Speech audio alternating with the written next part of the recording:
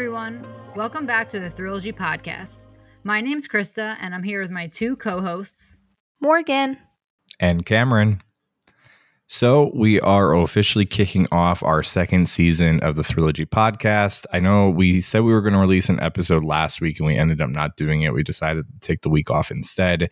But just like before, we will be releasing new episodes every Monday with the new season. Nothing really is going to change. We're going to try a couple things out. We're going to take some of the inspiration from our bonus episodes and have more of a relaxed conversation, see what you guys think. So as always, feel free to let us know your thoughts on social media. And Krista, I'll let you get started with the episode. I wanted to start this episode off by extending our condolences to the family of Gabby Petito after we have learned that her body was found and identified just this week. I hope this case brings light to missing persons cases in general so victims can start getting the justice that they deserve. At the point we are recording, Brian Laundrie is still on the run, and I'm sure it goes without saying, but if you have any information, please notify the Northport Police in Florida or the FBI. Today, in an effort to take a break from all the national park talk, we are going to look into the murder of Barbara Keim. Now, this took place in a small town of Middlebury, Indiana. And most sources that I found on this case say it was the type of town where nothing could go wrong. And this case really shook Middlebury to the core. Now, Barbara Keim was a dedicated single mother of two and a nurse that excelled in her field. So flags went up immediately when it seemed that Keim was non-responsive to any outreach. One of the first red flags was that Barbara did not pick up her 5-year-old son from her ex's house, and that's what led her sister to report her missing on August 5th, 2005. When authorities reported to her home, the home was almost desolate, quiet, almost eerie. Authorities noted that she did not even have her ID with her and that the car was still in the lot. And of course, from all other true crime cases, we've learned that when people leave without their phone or wallet, it's usually never good. But another peculiar and alarming fact was that Barbara's 17-year-old daughter, Hannah Stone, was also missing. Their family, of course, went into full swing to try and find Barbara and Hannah. They were talking to media, handing out flyers, anything they have to do to bring home the pair that had vanished. Little did they know, it was much more sinister than that. It's certainly worth pointing out that Hannah's relationship with her mother was far from perfect. Hannah was young and impressionable.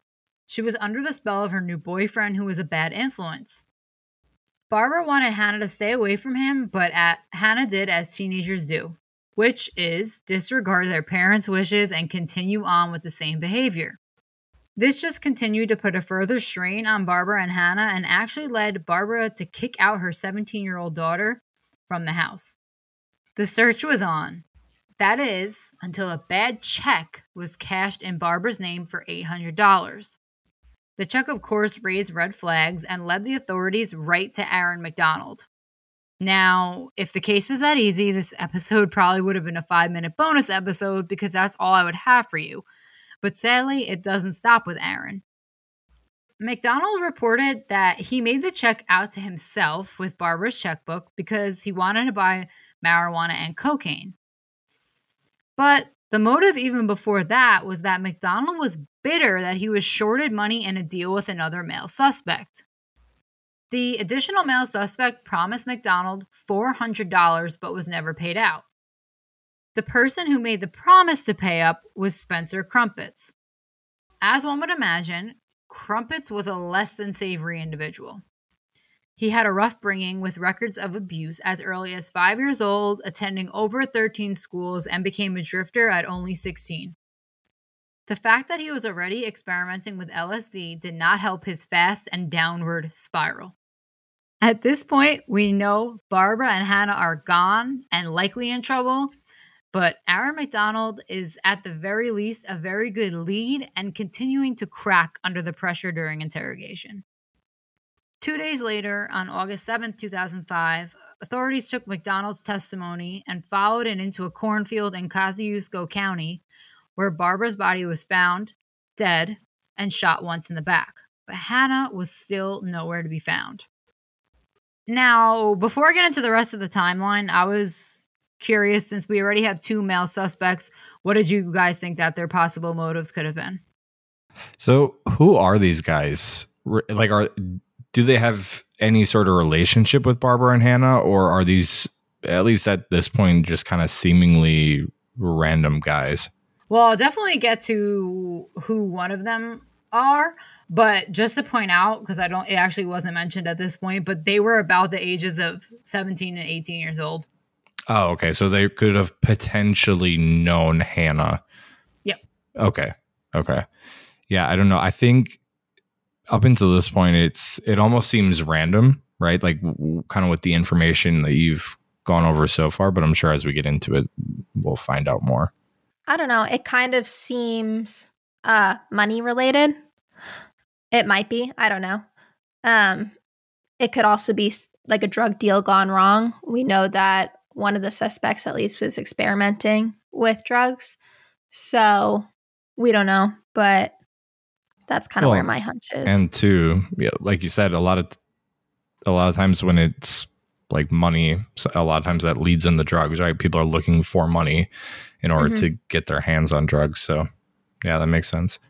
Yeah, it's also worth pointing out too at this point that if you think about it, the house was described as like desolate and eerie when authorities gained entry. So it seems that it wasn't like a home invasion that was botched or something like that, because there would have been definitely signs of a struggle or like banging in the door or something like that. So, like I said, Hannah was still nowhere to be found when her mother was found shot dead in a cornfield. But Crumpets was not the only suspect that McDonald gave up. There was a third, and the third suspect was Hannah Stone herself, who was found at a local motel along with the male duo. So now that we know Hannah is a suspect, does that change what you guys thought of the motive?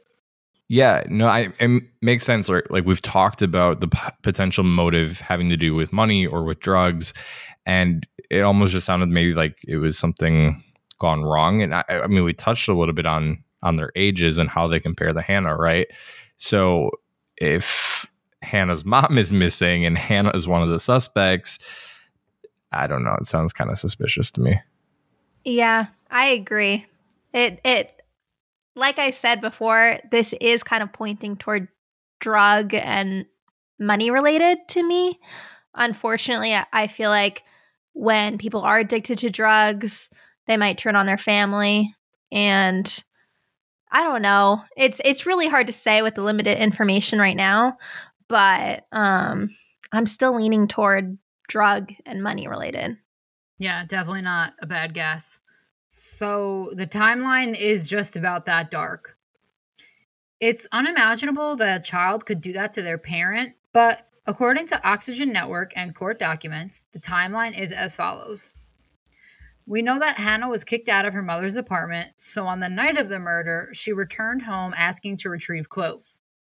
When Barbara was about to allow Hannah access inside, Spencer actually forced his way in, wielding a gun, ordering Keim to stay quiet. McDonald's role was to assist and to provide the gun, and for this assistance, he would be paid $400. Barbara was duct taped and bound while her own daughter acted as a decoy if anyone was suspicious and came by to inquire about the noises. In the meantime, Crumpets and McDonald's went to Keim's wallet and took her debit card and PIN number.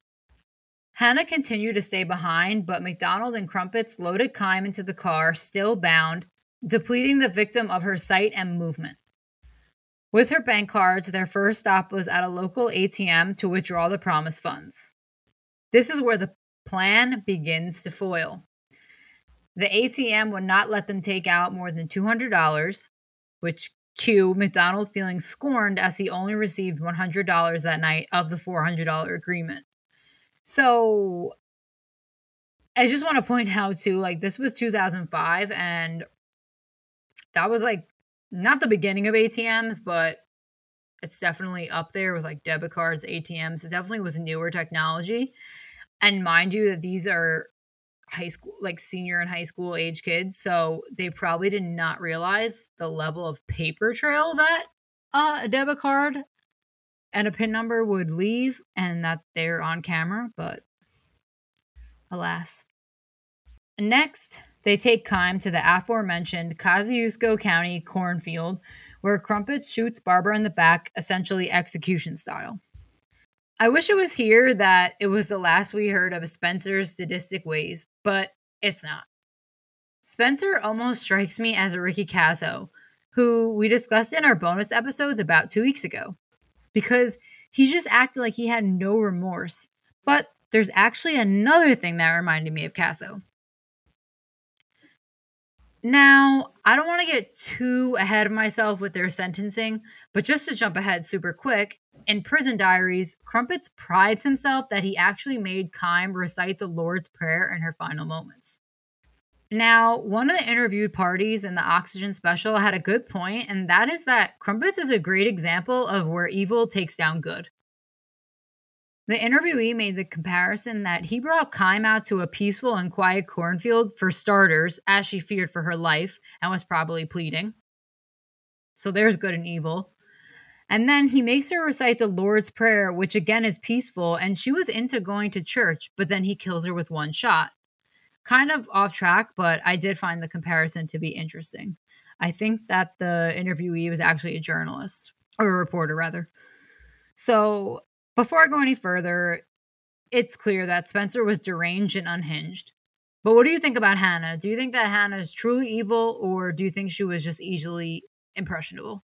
It's so hard to say. And when you were, going through that whole story about Keim and, all the disturbing things that he did leading up to Barbara's death, I was just wondering how Hannah fit into it. Like, how did she get involved with him? Why was she in on this? I don't know. I have no idea. Yeah, so I mean, I think it could be what Morgan said, where maybe she was just impressionable, or who knows? It's hard to say. The only other thing that kind of comes to mind is that maybe it was for love. Like, did Hannah have a relationship with, like, a romantic relationship with either of these guys, or? Yeah, so actually, remember the boyfriend I mentioned earlier on? Spencer was her boyfriend.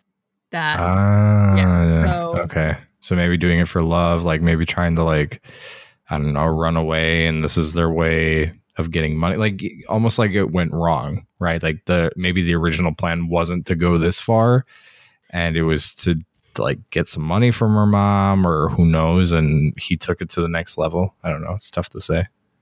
Yeah, I'm not sure, like, how involved too, like, Hannah was doing the LSD with him, if that was something that was actively going on during their relationship, but I feel like it's so hard to say if someone at this age is, well, I mean, besides Crumpets, which is, I mean, he's clearly, like, disturbed, but someone like Hannah, even McDonald, it's hard to say if someone is truly evil at that age because your brain is still developing.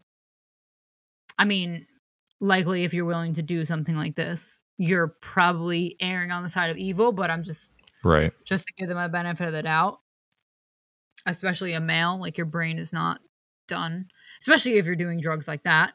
It's going to get in the way.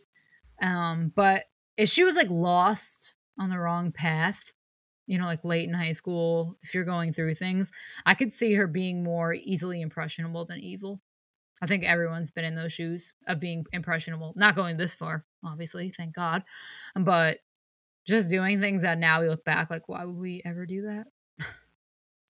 Now, back to the story. Besides the recital of the Lord's Prayer, McDonald's recounts that Crumpets said after the murder that he was looking forward to having sex with Hannah in her mother's bed. Mind you, Hannah knew that murder was going to be the outcome. McDonald also recalled that he heard Hannah saying that she loved that her mother was dead. The couple felt as if Barbara was getting in their way. So kind of like what you said, Cameron, that they kind of probably just wanted to, like, run away and no interruptions, and, like, this was foiling their plan. Okay, this is so disturbing. I just have to pause and say that. Like, this is so disturbing. I know. It was like I think it was a part of the Oxygen, like, they have Snapped, like the show Snapped, that series, because I really only got YouTube clips, but if I'm making sense of it correctly, it was a part of that, which reasonably so. It really seems too, though, like, truly that Spencer was the ringleader, like, undoubtedly. That's true. It's something about hearing, like, Hannah said that she loved that her mother was dead. Like, we have a tendency to, believe that men are, like, more likely to be these evil, kind of sadistic. Like, I feel like that's kind of the stereotype. And then it's somehow more chilling when you're like, oh, this 17 or 18-year-old girl is, like, saying that she loves that her mother is dead. Like, I don't know. It's creepy. Yeah. I wonder if she would have acted as coldly, though, had she been there when it happened. Because remember, like, she was really just holding down the house while, like, if anyone came by or anything like that, and while McDonald and Spencer, like, took the mom to the cornfield. So, I mean, as sick as it may sound, I don't know if she would have acted so cold if she saw it happen. Yeah. That's true. And it makes sense, right? Because it's like, I mean, like, not to excuse her, but it's one thing to, I'm imagining anyway, it's probably one thing to kill someone versus knowing that someone's dead. It's almost like, I don't know, like when somebody in your life dies, right? Like it almost doesn't hit you right away. You don't really realize it. So maybe she was like, again, as sick as it sounds, like what Morgan said, maybe she was like on the high of feeling like, oh, my mom's gone. Like I can finally do what I want. But it hadn't fully hit her that, like, your mom is gone. Like, you had part of killing her. Like, she's not coming back. You know what I mean? Yeah, definitely. Like, in those, whatever, it was 2 days? So 48 or 72 hours. It was, like, convenient that her mom wasn't in the way. And Right. I guess they had $200 extra Yeah. to hang out in a motel. But when it sinks in, or when you sober up or come down from whatever you were on, it's not going to be the same. Well, and even more so when the consequences start setting in and she really starts to go through those motions of like, okay, what did I do? Unless she's like a sociopath and that never happens, but who knows? Yeah, I really wish I knew more of, like, did they think this was going to work? Because, like I said, they were, like, senior in high school age using an ATM. That is probably, like, the dumbest way. And they probably didn't even realize. They just saw dollar signs and, like, freedom. It's like you watch any, like, true crime show on TV and you know that if you're trying to disappear or trying to steal something from somebody, going to a machine that literally has a camera on it probably isn't the smartest idea. So I don't know if you mentioned this, and if you did and I might have missed it, sorry. Were they, like, actively under the influence of drugs, like when they stole money from the ATM? I don't think so. And only because, like, besides the ATM thing, everything they did was pretty neat. Okay. Like, because I was going to say maybe they were under the influence of some sort of drug and they're like, all right, let's go to the ATM, right? And, like, obviously they're not thinking, like, they're not processing what could happen.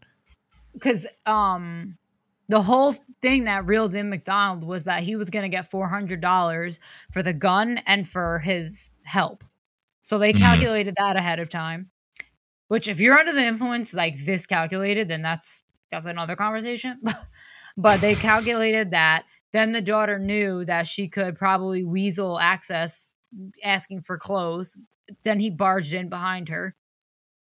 And then they knew to, like, bound her, put her in a van and bring her out somewhere without getting pulled over or drawing any suspicion. Like, I doubt, especially LSD, like, I just doubt that they were. Yeah. No, I mean, when you kind of break it all down, it would be, I mean, I guess crazier things have happened, but it would be kind of a stretch. Because remember, the main slip up is the bad check. That's what got them caught in 2 days. You know, I mean, they would have been caught anyway because just would have. There were no way they were that neat, but that was their main slip. So just a little bit about the sentencing. Despite McDonald's testimony and assistance to authorities, he was still hit with a 62-year sentence. Stone was sentenced to 100 years, eligible for parole in 2053, and ordered no contact with her younger brother. Lastly, Crumpets was, of course, sentenced to life without the chance of parole. All three were charged with murder, conspiracy to commit murder, and criminal confinement while armed with a deadly weapon. And if you want to read more of the actual court documents or like transcripts, they'll be listed in the sources below or sources on the website. Now, because this is such a unique case, there have been very few specials on Hannah Stone. And as you may have guessed, friends and almost all family, with the exception of her biological father, have cut off contact with her. One friend who was interviewed in the TV special reported that she felt Hannah was unfazed when she visited a few years back about her sentence and only seemed to ask her friend for money on her books. And in one of the specials, Hannah writes a letter to Spencer. Although they have been charged and fully convicted, I would assume the letter is more symbolic for her rather than being legitimately mailed, but the clip does not mention. The clip is short, but it is interesting to hear in Hannah's words and voice something that she would like to say to Spencer. Dear Spencer, I pray that reading this letter brings you as much peace as I hope to receive from writing it. It has been weighing heavy on my heart that I need to forgive you. All these years, you are the one person I have refused to forgive, not only because I thought that me forgiving you was saying what you did was okay, but also because I don't know if you're sorry. Not once have you reached out to me or my family and offered an apology. Maybe if I knew you regretted that night, maybe then it would be easier to forgive you. So I know the clip was short, but I kind of felt like the first time I watched it that she still felt maybe like something was there, like between them. I don't know if you guys got the same vibe. Yeah, a little bit. Like it, I don't know. It didn't, yeah, it wasn't really what I was expecting, to be honest. Yeah, because like it's like almost childlike, which again, Right. not to harp on their age, but that was probably like her first love, and it's going to be her last because she's locked up. That's true. I mean, yeah, you obviously, I mean, she goes to prison, she spends years in prison, but if she went to prison at 17, 18 years old, it's not really like she matures, but in a very different way, you know? Yeah, for sure. So, as you would imagine, drugs or not, Spencer remained a disturbed person. It is said that he would write prison manifestos, which is where I initially mentioned the Lord's Prayer. It is also reported that he was fascinated with killing, and he even reported the night of the murder that it felt good to take someone's soul. And also pointing out that during the special that I just played the clip from, Hannah actually gets word at that time that Spencer actually takes his own life while he was in prison. So, again, very comparable to Ricky Casso. Like, same thing. LSD, sadistic, no remorse, out there, and then takes his own life. Very similar MOs. So, overall, I was just curious on your thoughts about Hannah and Spencer. Yeah, it almost reminds me of the Gypsy Rose case in some ways, but it's also very, very different. Like I think the really the only parallel there is the fact that it's the boyfriend killing the mom, like so that they can be together type of thing. But the Gypsy Rose case is very, very different. I don't think it even it doesn't even remotely compare. You know, so I don't know. That's kind of the only thing it really makes me think of, but I don't know. Other than that, it's honestly just like it's a sad case of what to me almost sounds like a deranged person, an impressionable young person, and just a lot of bad in between. Yeah, for sure. I feel like Gypsy Blanchard, similarly though, was probably super impressionable. I mean, she was even more childlike than Hannah.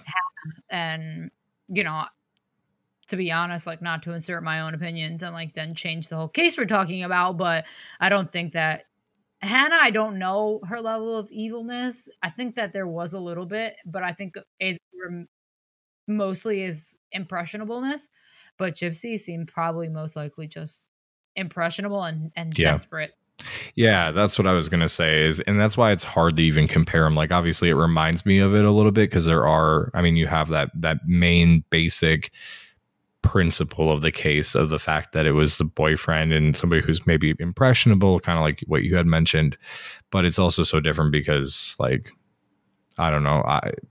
Again, without going into the Gypsy Rose case, in this episode, I have a hard time even blaming Gypsy Rose for what she did. I feel more sorry for her than anything.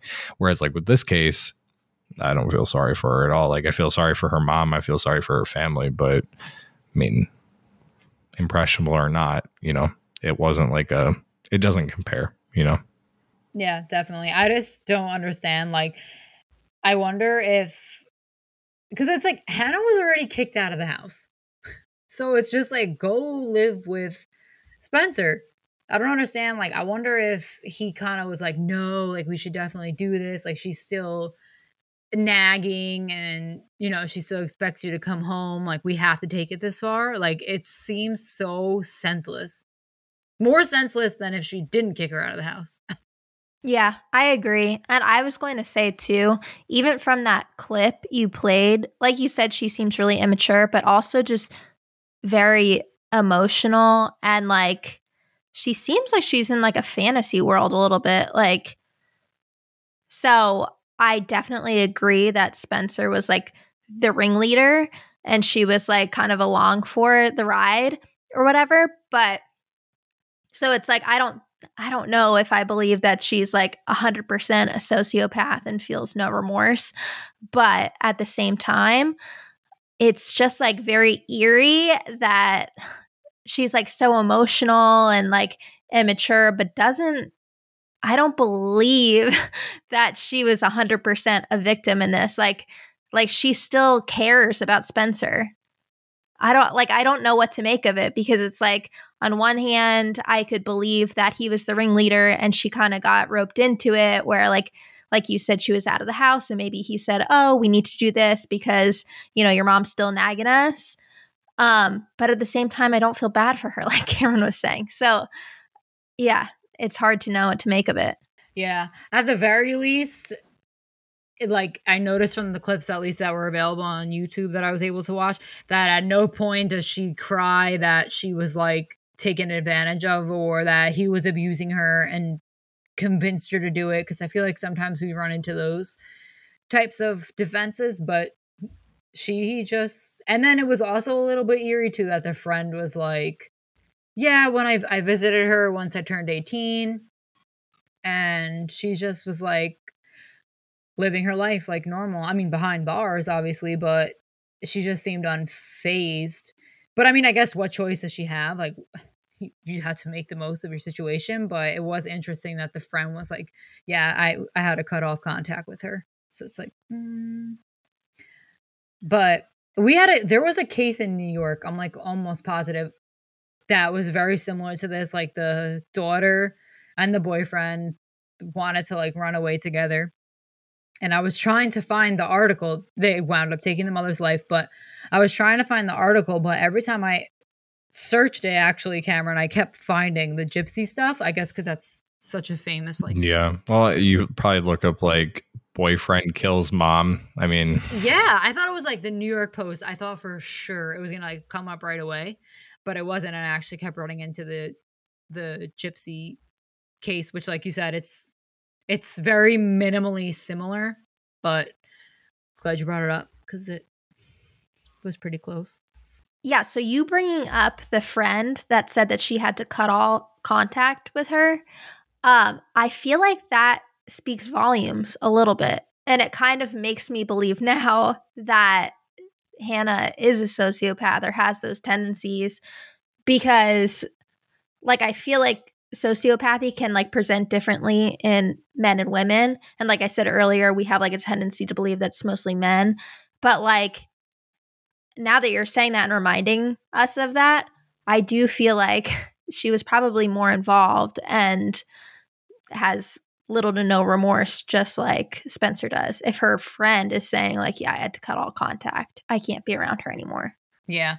And if we do go down the path of Hannah was most likely evil, let's be real, she didn't just wake up one day like, oh, I'm gonna kill my mom. Like it was something that was probably like brewing, like, oh, I'm with this bad boy, and then these things kind of happened. She didn't just like wake up one day, meet Spencer, and then things went awry. So right. I mean, like you said, she was already kicked out of the house. Something was happening. Yeah. Yeah, definitely. So everyone, that is our first episode back for season 2 of Trilogy. As always, we are on Instagram, Twitter, and Facebook, and we would love for you to share your theories there with us. Thank you everyone for listening and for joining us today. You can find all photos and sources mentioned for this case on our website, trilogypodcast.com. We release new episodes every Monday, and each week we post 2 clues leading up to our next episode. The first clue is we're going to one of the most horrific farms in history. Be sure to check out our Instagram for the second clue later this week. Thanks again for listening, and as always, you can keep up with all things Trilogy on social media at TrilogyPod and make story requests on trilogypodcast.com.